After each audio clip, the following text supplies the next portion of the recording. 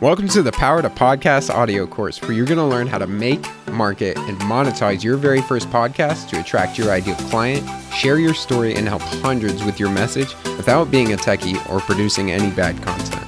If you want more with every single episode, go to powertopodcast.com. I'm your host, Brandon Stover, and let's get started. So today we're going to go over starting your content banks.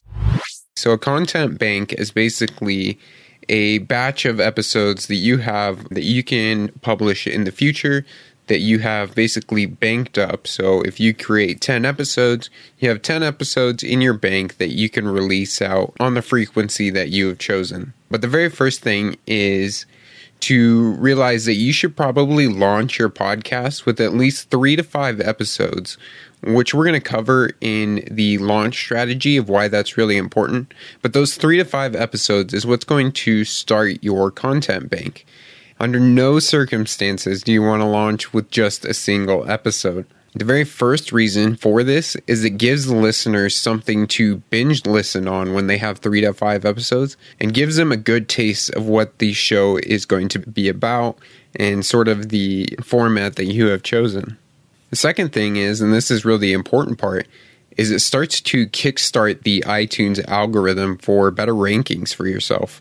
Now, when you're launching with 3 to 5 episodes, this also includes the introductory episode that you have already made that lets them know what the show is all about, what they can expect, and how the show is going to help them. And really, this serves 2 purposes for you. First, it does exactly what you would expect and provides clear insight to the listener as to what they can expect to get from the podcast, this being their very first episode. Secondly, it serves as a placeholder when you go to submit your podcast to the various distribution platforms, such as Apple, iTunes, Google Play, Spotify, all of those good places. Now, you really don't want to do more than 3 to 5 episodes, because this is really going to overwhelm the listener. If they have 10 or 20 episodes to listen to, really they just want to get a taste, and you want to leave a little bit of curiosity in the listener so that when you start publishing on the frequency that you've chosen in the weeks to come after your launch, that they're curious and want to come back for more. So think about starting your content bank. The best way to go about this is to actually batch create content. And the most efficient way to batch create content is to choose a few times during the week to work on creating content and editing that content. And so, for example, you might choose Thursdays, and on Thursdays you record 4 episodes that would be released on the frequency that you have chosen for your podcast. So for instance, if you release an episode once a week, now you have 4 weeks worth of episodes created using only one day, that one Thursday that you went ahead and created that content. So that's how you batch create content. Now, I would go ahead and schedule this on your calendar and stick with it as you go through the future. This is going to help you stay consistent with creating content and making sure that your bank is always filled. The reason we call it a bank is it's just very much like the bank that you would put money into. We want to have an abundance of money inside of the bank account and never be withdrawing down to our very bare minimum. The same thing goes for podcast episodes. We want to have lots in the bank. That way, if something ever comes up, we have those already in there. And this is really the power of a content bank. So it allows you to be a few weeks ahead when things are supposed to be scheduled and sent out for your podcast. It allows for you to have a little extra cushion when you do things like traveling or have emergencies or just a really hectic week and you're not able to create content that week. You already have an abundance in the bank. You don't have to worry about it. Your podcast still consistently comes out every single week.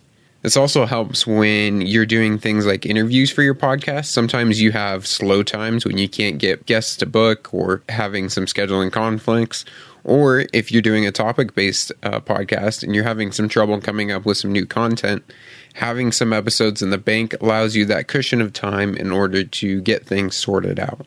So it's highly, highly recommended to start creating that content bank for yourself. And based on the frequency and type of episodes that you're doing for your podcast, this will really tell you, how much you should have in your podcast bank. And depending on your schedule and how hectic your life is, you can be the judge of that. Today, we're going to focus on recording your very first 3 to 5 episodes. So you should have already decided on your podcast episodes, flows, outlines, and goals, and created some checklists for yourself. So you're going to use those in order to outline and create your first episodes and then start recording them. So today and over the next few days, record your very first episodes, and this is going to be the very beginnings of your content bank. Thank you for listening to the Power to Podcast audio course. To get everything you need to make, market, and monetize your podcast, including tutorials, resources, templates, coaching, and even a private community of podcasters just like you, then visit powertopodcast.com and join today. This course was produced by Plato University, where students turn passions into purpose and learn skills to change the world. Learn more at plato.university.